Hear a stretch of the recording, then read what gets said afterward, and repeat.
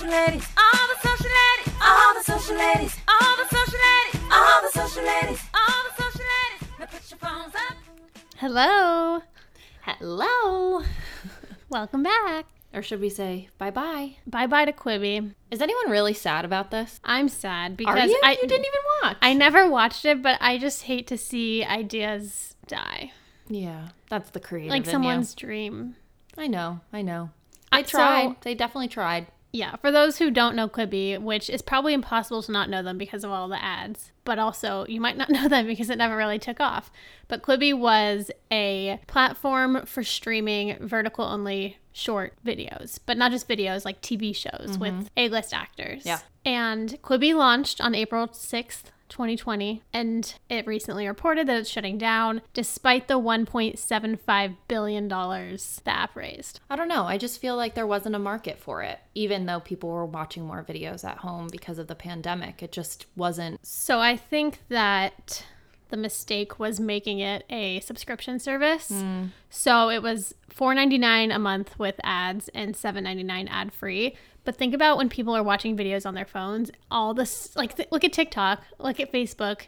You don't need to pay to be entertained. Yeah. And I think if they would have just been an app similar to TikTok with more ads to help cover the subscriptions to keep them running, I think probably would have done better. It's a totally fair point. Yeah, so we're sad to see them go. But of course, as Michelle already mentioned, we have YouTube, we have TikTok, we have other modes of watching. We have a lot to keep us entertained. Yeah, at this point. Do you remember what you asked me about Borat the other day? I said, I'm surprised people don't recognize the Borat from the first movie. Right. Well, so I've started to think about it because I kept getting Borat ads on TikTok for the new movie. Oh, I guess the young kids don't know. Exactly, which I found so interesting. Yeah. You kind of put that question in my brain and I've been trying to solve the problem. I'm about to blow your mind. Okay, I'm ready. Related. Go ahead. So I saw a TikTok last night that said, remember in the 90s when people would talk about the 60s and it felt so long ago, it's this 30-year gap. That's what the 90s is to people talking about it now. Wow. Did that make sense? Yeah, no, I'm following completely. Like the same amount of time between the 60s and the 90s. Yeah, than that's the kind 90s of to wild now. to think about. Time flies. Yeah, it's already November. Next week is the election. Yeah, so I wanted to share something from Facebook. They've already rejected 2.2 million ads for breaking political campaigning rules so far this season. Wow. Dan from Likeable recently wrote a blog post about how brands and marketers should navigate the 2020 election. And I learned some things. You can't even place a political ad 7 days before the election. So we shouldn't be seeing any as of yesterday. Right. It's kind of insane how much parameter they're putting around what brands and marketers can do this time around, especially after the turmoil that came out of 2016. Yeah, so on that note, we'll be taking next week off for the election because we will be going out and voting. And we encourage you all to do the same. Yes. Also encourage you to vote early, as well as plan to drop your absentee ballots off in person, as opposed to sending them in the mail. You get to skip the line. I know. I can't wait to drop mine off. Yeah. So I want to shift gears to food and wine. Yes. My Our favorite thing. I know. I actually got a pop-up just before this about Eater's Wine Club. Ooh. And I have like a tab open ready to read it because I want to join, even though I know nothing about it. Well, I wanted to share that the scan feature on Snapchat has, been pretty helpful for people to like identify songs or dog breeds and plants and trees apparently. But now you can scan food and wine. The labels. Yeah. Yeah, I love that. And it tells you the nutrition facts. I am so on board for this. As of right now, there's 12 million types of wine labels that you can scan. Wow. That's a lot of wine. My only question I have is about the user base of Snapchat being over the age of 21. Like, what is the percentage there? But obviously there's a use case. Yeah. I would just like to see how it, ties in with augmented reality or filters or something like that too. Right. I'm sure you'll be able to scan a label and like unlock a filter. Or a coupon. Or a coupon. I love a good discount. So today we actually speak to someone in the food space, the CPG space, who I'm sure you can scan her products in stores with the Snapchat camera. But we talked to Asha Abolesha, who is the founder and CEO of Mason-Dixie Foods, which is a line of frozen biscuits, scones, and other baked goods that you find in the freezer aisle at your grocery store. Yeah. We hear her whole origin story about baking biscuits at 9 years old for her sisters on Thanksgiving to selling out Whole Foods in 3 hours. Amazing. She's really cool. Let's get into it.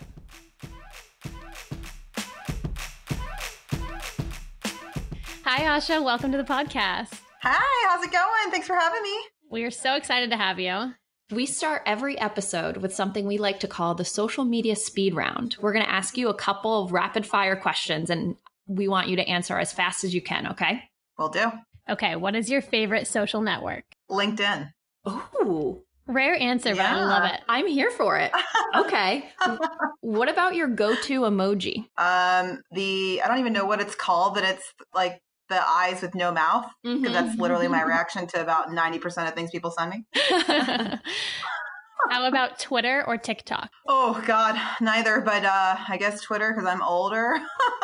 Stories or feed? Feed. What Instagram ad can you not get rid of? You know, I don't know why I'm getting them, because I don't have children and I don't have any intention of having children, but I get fertility clinic ads like every 4 minutes. Oh man, I get those too. I can't stand it. I've started muting them because I'm just like, this is very creepy. So what is your favorite meme? Oh gosh, I don't know what it's called, but it's this like young kid eating an apple with this like sarcastic like hoo hoo hoo face. And I literally use that for about half of my conversation. I can't picture that one. I need to look it up. Yeah, we'll look it up. I'll send it to you. Okay. Okay, last question. It's 2005 and you're on MySpace. What song would be playing on your profile? Oh my gosh, I used to have a MySpace, and I think it was like Bedroom Talk by The Starting Line. I was super emo back in the day. Yes. Wow. I just got chills. I also of emo descent. I still listen to The Starting Line sometimes. Michelle called me out the other day, honestly yesterday, because I was singing a song in my room really loudly that I didn't even realize. And now that I'm thinking about it, it was definitely like a throwback emo song. Okay, let's get into the actual interview. I feel like I could talk about this for hours. Same. Yes. So tell us a little bit about you and Mason-Dixie Foods. Yeah. So we have an interesting, I think, all-American dream story in many ways. You know, I'm actually from Baltimore, Maryland. Shout out to my Be More peeps. Yes. But I grew up in food. My parents used to own a small, they call them carryouts in Baltimore, but it's like, I guess they put like in New York, it'd be like a deli, I guess. Yeah. But it was a corner store deli kind of thing. And I'll never forget, we always used to serve comfort food. And my mom would have anything from like, you know, fried chicken gizzards to collard greens, the whole nine.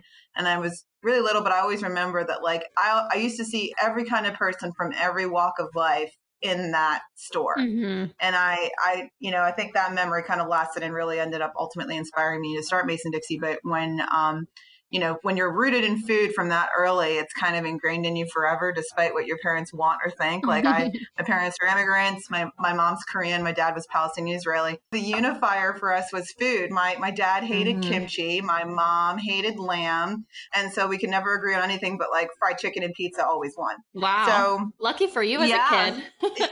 You know, I remember that, growing up, and, obviously my parents were like, go to school, be a doctor or a lawyer. So was first to go to college in my family. I put myself through school, and then, thank you. And I grew up very poor. We grew up in Section 8 housing. So I had to make my own way, and ended up finding myself in restaurants because it was a good blending of, here I am, a blue collar kid in a white collar town like Washington, D.C. in college. And there's all these affluent students. I will say, though, I went to GW, and people there are incredibly down to earth, despite what wealth they may have. I really treasure that about that school. Being able to take this white collar mentality off for a few minutes a day, and obviously also bring in some income. And I just always thought, like, man, the fine dining industry is fabulous, and the surface level, quick serve type stuff, it's so antiquated. It's still very beer wench, medieval times, setup.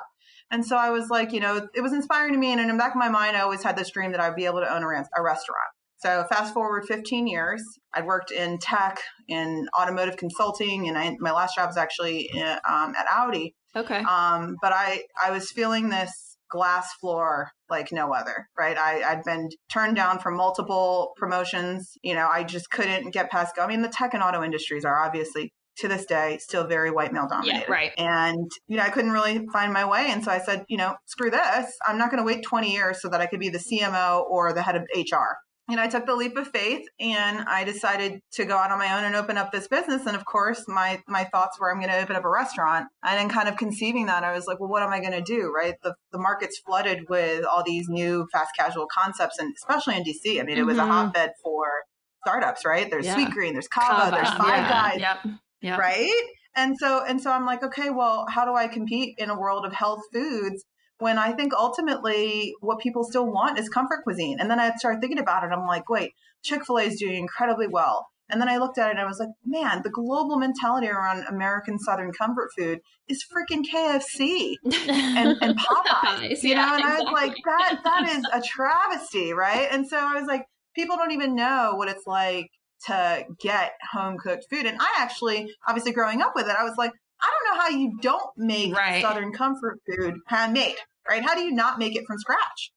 So, I decided I was going to take that challenge on. And when I was thinking about how to do this at the time, Panera was doing incredibly well. And I love what they were doing from a service standpoint and day parts, because the focus on bread allowed them to do breakfast, lunch, and dinner. Yep. Mm-hmm. And so I was like, all right, I'm going to go that direction. So I'm like, breads. What breads have not been improved upon? And I'm like, a biscuit. My sisters, when I was very young, we were latchkey kids and I had to cook dinner all the time. And I'll never forget one Thanksgiving, I had to make dinner. I asked them what they wanted. I'm thinking they're going to say stuffing. I'm thinking they're going to say turkey. They're like, biscuits. And I'm like, I don't even know how to make a biscuit. I'll never forget. I went to the public library, because this is pre-Google, all right? Yeah. I went to the public library and I got a Southern cooking cookbook and I photocopied a page of how to make biscuits. And biscuits aren't easy. No. They're easy to mess up. They're not easy. They are very easy to mess up, especially when you're 9 years old and you don't have any cooking tools, And I was cutting them out with the top of a glass, like a drinking glass, but I'll never forget the reaction that morning. Like they just dove into them. They didn't even care about the stuffing or the turkey or anything. Mm-hmm. And that visceral reaction to biscuits, I was like, there's got to be something to that. So let me see. I'll build this concept around it. And that's, Mason-Dixie was kind of born as a restaurant concept. But obviously, just told you, right, I left a 15-year career in like tech and auto consulting. Like, how was I going to convince DC with all these like cool chefs and this like burgeoning restaurant scene? How was I going to convince them that I could do this, right? I'm not a chef. So I thought about it and I was like, all right, well, I'm going to hire a pastry chef and figure out this recipe. I gave him, no joke, my photocopied public library recipe. And I love that you still had it. Oh my gosh, because it was simple, right? It only had like 7 ingredients. Yeah. So I was like, can you make this, but like nicer?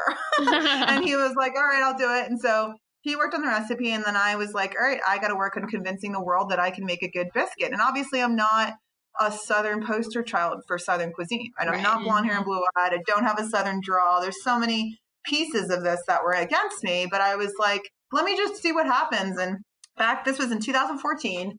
And back then, Kickstarter had just, come out of the woodworks as this new 1-800-MY-IDEA website. I'm glad you brought up Kickstarter, because I wanted to ask, because I personally view it as such a strong social platform that sometimes goes ignored. So tell us more about that launch, because I'm so curious. Oh, well, I'm glad you're talking about this, because I can't give Kickstarter enough kudos. When I first started this whole endeavor, I knew I needed market data and I needed an opportunity to market myself and the brand to a global audience, right? And I also needed consumer points of interest. I needed to know, do they want biscuits or not, right? So, and I didn't want to just sample DC, because I also thought it was a bit biased, because DC was this hotbed. I felt like you could put dog food on a plate and people would be like, oh my God, this is fabulous. So I was like, I need to go to the rest of the world and figure out, could I sell biscuits in San Francisco? So I ended up going on Kickstarter, because I'd heard about it, because it was this whole 1-800-MY-IDEA idea thing. And I actually, we were one of the only, I think one of 2 maybe food concepts on the platform ever at that time. Yeah. But I loved it because it was like MySpace for ideas. Right. Yeah. Right. Because, like you had to build your own custom website pretty much. You had to do it within the bounds of the infrastructure and the CMS that they gave you.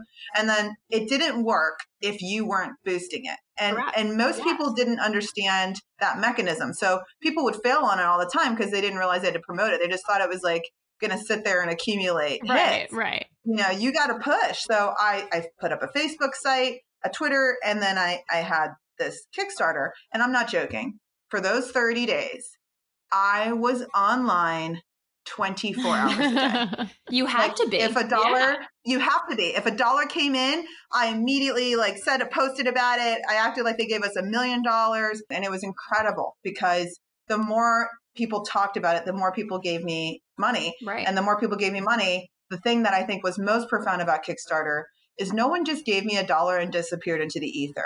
Every single, I think there were over 300, I don't know, contributors.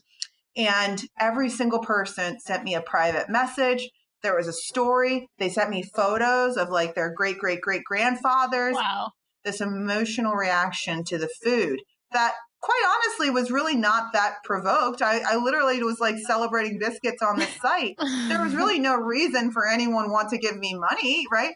But it happened. And I think it was because it was so emotional. Yeah. And I got people all over the country. This wasn't just, Southern grandmas in Georgia. And that's when I really realized I was onto something. And fortunately, obviously, we got a lot of backers from the DC area. So the second we closed, we raised about like 30 grand, I think, on the platform. Awesome. Yeah, it was great. Honestly, it was just to start a pilot. But, one thing I learned in my career was if you're hot, you can't stop. No, right? Yeah, so the momentum. we were all the rage. Yeah. And all these people were reaching out like, when are we going to taste the biscuits? When are we going to taste the biscuits? And I'm like, crap, I don't know, but let me figure this out. So we did full scale pop up. We're just going to show up with food until we can get rid of it. Right. And I don't know why, I think about it all the time. Like now, I don't think you can still do these things, but I don't know why Dolcezza Gelato in DC decided to let me use their kitchen. I don't know why they thought this was a great idea because they didn't know me from, John. And, they really opened up their doors. I was like, hey, if you sell coffee and gelato, we'll sell some biscuits. It'll be great. That day, I'll never forget our volunteer sous chef was looking out the window as he's like prepping fried chicken for the biscuits. And he's like, hey, Asha, there's people outside. And I'm like, oh, okay. It's probably delivery people for Dolcezza. It's Saturday morning at 7:30. Or you think you're like, it's my oh. mom, my dad, my two close exactly. friends. It's exactly right. I'm like, it's either for Dolcezza or it's my immediate family. And it just happened to be a line 4 blocks long in the hood at 7:30 in the morning. Wow. Damn. And I was like, what the hell just happened? And people could not get enough of the stuff. And ultimately, I'll never forget this one Sunday, and we had a couple of regulars that came by asking me to buy the dough. So I was like, all right, so there's something here. So against the advice of my pastry chef, who was like, you're going to ruin the integrity of the biscuits if you try to sell dough, And I was like, well, let's just try it, right? Yeah. So I froze some pucks that night. I started sealing these things off. I took black marker and I wrote the flavor. So I put them on ice, and I said to, my chef at the time, I was like, just sell as many as you can and let me know how it goes. So he ultimately did. And he calls me at 9:30 in the morning the next day, and he's like, hey, do you have any more biscuits? And I'm like, what do you mean? And I'm thinking he's talking about the sandwiches, right? I'm like, it's 9:30. Like, how did you not bring enough biscuits? He's like, no, it's the frozen ones, And I was like, oh, you mean the ones that you said weren't going to work? Oh, those ones.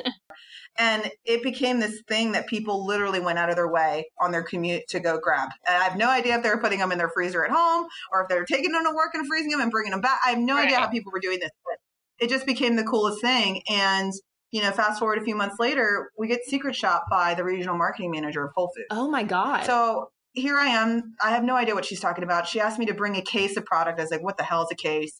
She said, meet me at headquarters. And I'm like, in Texas? I'm so confused. Yeah. And fast forward about 9 months later, we launched in our first Whole Foods store. It was the day before Thanksgiving. Well, we sold out of those by 10:30 in the morning, and we beat out butter and milk sales that day Wow. at that store. That's an incredible stat. Butter and milk. I mean, that helped, right? Wow. So that went viral in the Whole Foods ecosystem. And so 20 other stores wanted us. And we just really all of a sudden now had this consumer business that, we had no idea about, but that was kind of the birthplace. And then that's what really went kind of topsy-turvy, because I was hoping to raise money for this restaurant. And all of a sudden I'm like, nope, every dollar that's coming out of that restaurant's going into this consumer product line. But it ultimately changed the face of the company forever, because then we started having people that would be like from, California or whatever.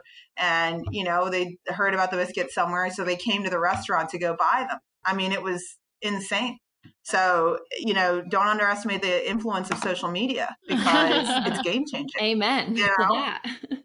I love that your business completely transformed to what you originally thought it was, and you ran with it. Like, you didn't push back and say, no, I'm a restaurant owner. Like, I love hearing about how you just went for it.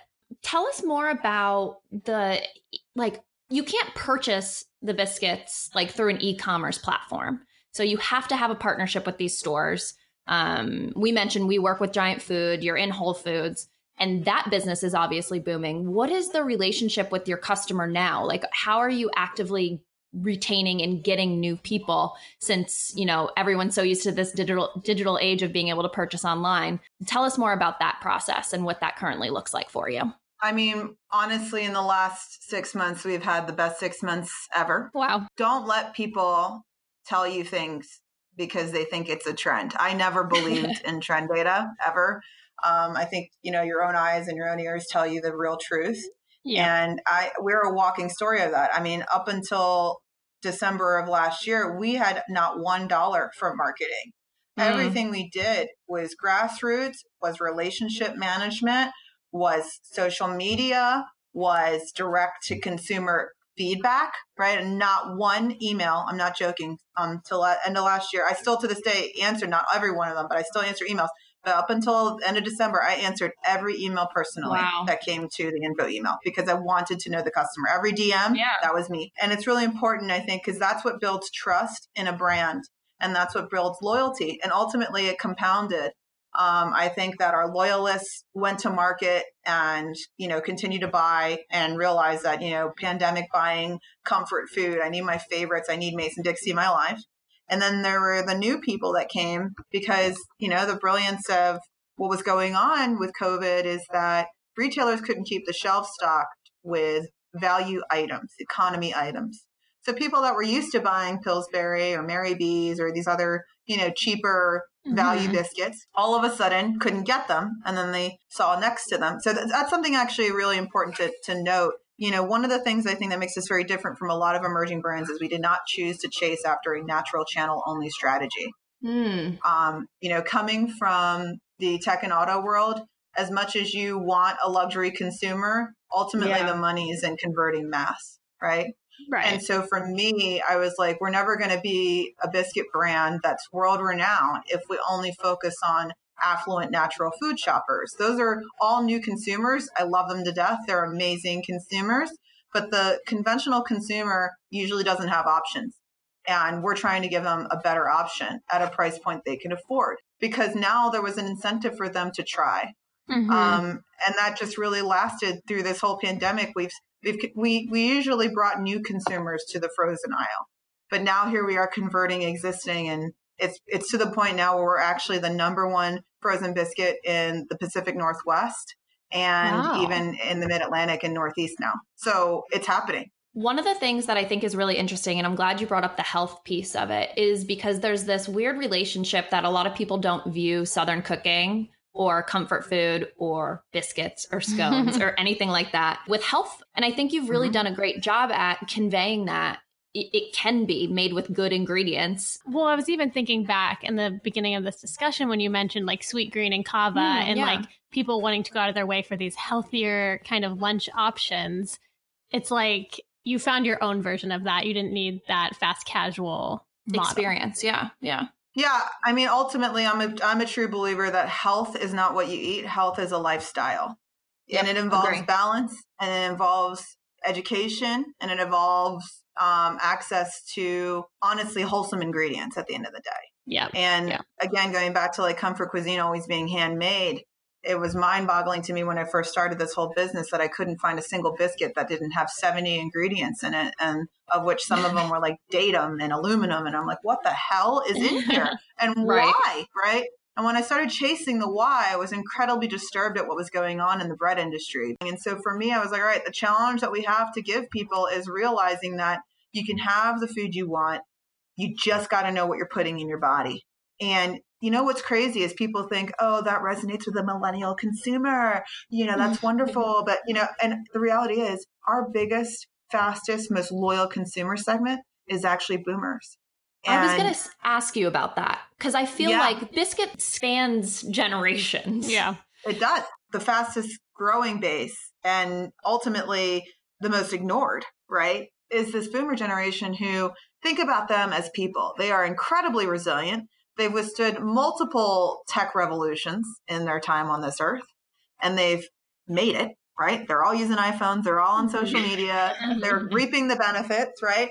And they're also able to be the cool moms, cool grandmoms, because they know about things, right? Yep. They know things. So they discover Mason-Dixie and they tell their kids, and they love to brag that they discovered us, right? They also have a lot of expendable income, and people ignore that. And so they're picky because they can be, because the fruits of all their children and their grandchildren's generation are bringing these awesome products to market. And they're going, I can afford to do this because I don't have to feed kids no more. And my husband's got a health condition and he's got to be careful. But you know what? He's never going to eat that damn kale chip. He is going to eat a biscuit.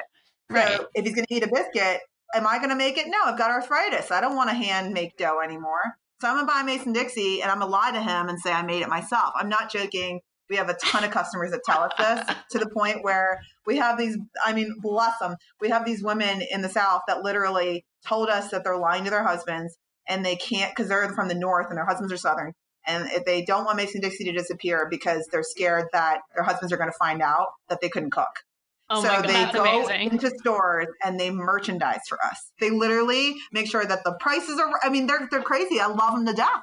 So we have, social media has allowed us to create this guerrilla marketing team of ultra, I'm not even calling brand ambassadors. They're beyond that now. They are family soldier women who are out there, and men, honestly, who are out there doing everything they can for a brand to make sure that they're able to access things that they like. Yeah. That does not happen with millennial and Gen Zs. Hearing the stories about these women and thinking about just the evolution of the company in general, community seems like it's always been a huge thing. A huge driving force. What are you doing on social, or how are you, getting these stories? We noticed that Mason-Dixie is great at kind of proactively responding to people who tag them. And we know that you said you were the one responding to the DMs. Yes. Tell us more about how you're managing this community of ambassadors. To this day, we still have a very hands-on personal relationship with our consumers, right? Every email, every DM is touched by an actual team member. I do not believe in automated robots. I do not believe in social bots. I do not believe in fill in the blank responses. Yep. And that is what sets us apart. Yeah. I every year at Christmas, to my gorilla moms that are doing that crazy stuff and merchandising, I send them gift bags of stuff that, it's personal, right? It's not like an Amazon gift card or a coupon. It's like something personal that reminds me of them. I take the time for our buyers, right? Like my favorite thing to do at Christmas is also send them cookbooks and a little swag bookmark. It's just the thought. You got to cultivate thought, and you got to cultivate top of mind. And you can't do that by just being another product. You have to be a person. Yeah. And I'll never change that. I even when we can script things, we don't have a single copy paste response. Because would you want to be treated as a consumer just like a copy paste? Like, I hate that stuff. Absolutely not. No, because you can tell immediately. Oh, yeah. You can. And there's really no excuse nowadays. If you have time to go on your personal social media and like some stupid, cute animal post, then you have time to answer an email from your customer. It's true. 100%. Well, I'm glad you said your personal social media because we did want to talk about your, like, kind of what you're up to now. So we wanted to explore a little bit more about your personal brand and what you're curating for yourself. Because we did notice your personal Instagram is looking quite cute. Oh, thank you. Well, that was forcibly done by my team because they were like, Asha, if you're going to be on the back of the box, you got to have an Instagram account. And I said, okay, I don't have time for this. Help me. I'm horribly introspective when it comes to me. Like, I don't really know why people like me. And I don't know what to tell people to make them like me. So I had no clue how to start this thing. And I asked Colleen, our marketing manager, and she's just like, well, you just got to be yourself. And I'm like, what the hell does that mean? So she's brilliant at queuing up questions that make me respond like me. So I don't sound forced.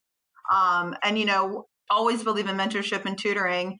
And now that, I don't have to work in a corporate job and worry about my life being dedicated to whatever the corporate environment I was in is, I got a lot more time now. It's crazy. Even as a CEO of my own company, I have more time now to think about how I want to impact the world than I did when I worked for corporate America. Wow. And to me, it's because every day I think I've been blessed to have the opportunity to think about how I want to live my life and what legacy I want to leave, right? I want people to walk away and feel like proud of me, like my own customers. I want them to be proud of me. I want them to say, oh my God, I met her one time and she is the real deal. And in latest endeavor, I'm a founding member of a community called Project Potluck. And it's not a nonprofit. It's not an association. It's literally just an organization. And our only goal is to help build visibility, access, and community for BIPOC people in this country in the consumer product space. Because I'm living proof that if you're a minority, if you don't know or you don't have access to the resources to help you climb, you cannot, no matter what anyone says. And I think that the CEO of Wells Fargo, I think, said that ignorant shit about like pipeline. Yeah. And, it's why do you think that's the case, dude? Right? If you don't have an intern that gets groomed to a manager, that gets groomed to an executive, how the hell do you think you get pipeline built? Right? So the reality is you got to start somewhere. And so for us, the whole initiative is just about building that visibility, access to successful people, not only people of color, allies as well, who want to help perfectly qualified, but invisible people of color. I'll never forget our kickoff of Project Potluck was for our, BIPOC members only, right? And it was literally just a meet and greet. We did this fun thing on Zoom. I don't know if you guys know this, but Zoom has breakout capability. Yeah. And so we did this fun breakout thing and people loved it. But I'll never forget at the end, we just kind of left the last 5 minutes for people to give feedback or whatever. And this guy, Pedro, gets on and he's like a delivery driver for, I think, Pepsi or Coke or something like that. And he just said, thank you for this because this is going to change my life because I want to do better and I want to grow. And now I know I have people to talk to. I'm tearing up now thinking about it. No, yeah. That's the best thing. What exactly? And all it took was a fucking Zoom call. Right. It was a Zoom call. Just to feel included. Yeah, exactly. 100%. To feel like, damn, right. Aisha, we are proud of you. Yeah, I was going to say. I don't know if you need to hear it from us, but you're doing amazing shit. Yeah. I really appreciate that. Honestly, every day, all I want to do is make other people proud. Well, we're so glad you were able to share this story with us on the show. I certainly need to eat a biscuit for lunch right now as well. Please do. I honestly can't wait to try more of the varieties that you have, and I'm sure are coming in the pipeline too. I do have an exciting announcement, actually. I was saying, anything fun exactly which day, but we are this week finally launching our own e-commerce site because all these products, obviously, we've been talking about them, and with COVID and all these reset delays, it's been hard to get them out as quickly as we want. Yeah. So this is our opportunity to get all of our loyalists to try all the new products. So that'll be launching later this week. Wow. Oh my God. Congrats. That's best huge news. Thank you. Very exciting. I can't wait to order them online. I know. I saw a video on their Instagram for a chocolate chip scone ice cream sandwich. That sounds delicious. Innovative. Similar to her brand, honestly. There Yeah. clearly was a market for biscuits. Yeah. I mean, there still not even was. I don't know why I used past tense. I feel like biscuits, I mean, aside from what Asha said about their business doing well during COVID, but on all the like bread baking trends, there's also those sour cream and onion biscuits. I was going that to we bring those made. up too. I know. They're very versatile. Oh, another thing we like to make. What? We had it last week, the chicken pot pie with the biscuits on top. What a good use case for this, too. Yes. Wow. I love the potential here. Same, very exciting. Okay, do you want to talk about the account everyone should follow this week? Yeah, so the account we want you to follow is Party City. You know them well. You may have seen them in your feeds this week because Dale from The Bachelorette, some photos surfaced of him modeling Party City Halloween costumes. Think a gladiator, a taco, paired with a very cute little dog costume as well. Superman. Yeah, so we had a lot of fun with the Party City team this week, creating some content around it. So on Twitter, we did the how it started, how it's going meme. And then my favorite on TikTok, we did Dale's Party City Halloween costumes as scenes from The Bachelorette. Fun. So, like, in the gladiator costume, he's there to fight off the guys there for the wrong reasons. Clever. The taco pairs great with the Bachelor in Paradise margaritas. Nice. And then, of course, Superman, because they didn't have budget for a helicopter this season. I like all of these. Very timely. Yeah. And a great use case for TikTok. Yeah. So go check it out and give them a follow. Okay, so as we mentioned at the top of the show, we will be taking a short break next week for the election. So everyone, please go out and vote. And we will be back with a new episode on November 11th. All the social ladies, all the social ladies, all the social ladies, all the social ladies, all the social ladies, all the social ladies, all the social ladies. Now put your phones up.